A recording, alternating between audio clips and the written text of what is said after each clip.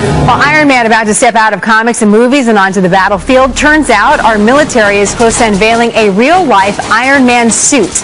A Navy admiral confirming several prototypes are currently in works and testing could soon begin. Trace, do you want to try one of these on?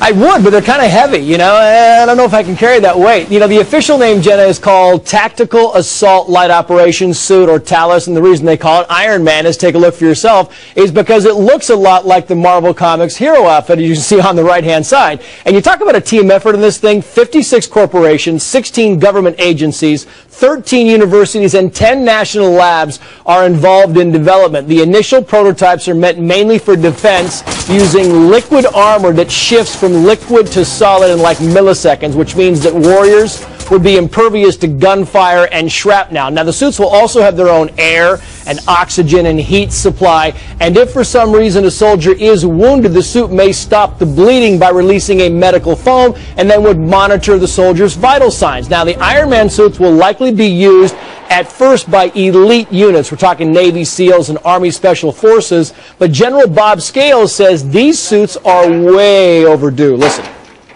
This is very, very basic cutting-edge technology that could be brought online within 2 to 3 years. It's all a question of will and money and a change in priority away from big-ticket systems into individual soldiers, close combat soldiers, the guys that need it most. Keep in mind, at some point, these suits may have offensive capabilities, but warriors, of course, have to remain nimble, so weight is always a factor. And the more features you have, the more batteries you have to have, and that gets awfully heavy. By the way, the prototypes should be arriving sometime in June, Jenna, and they say by 2018, these things could be fully operational in the military.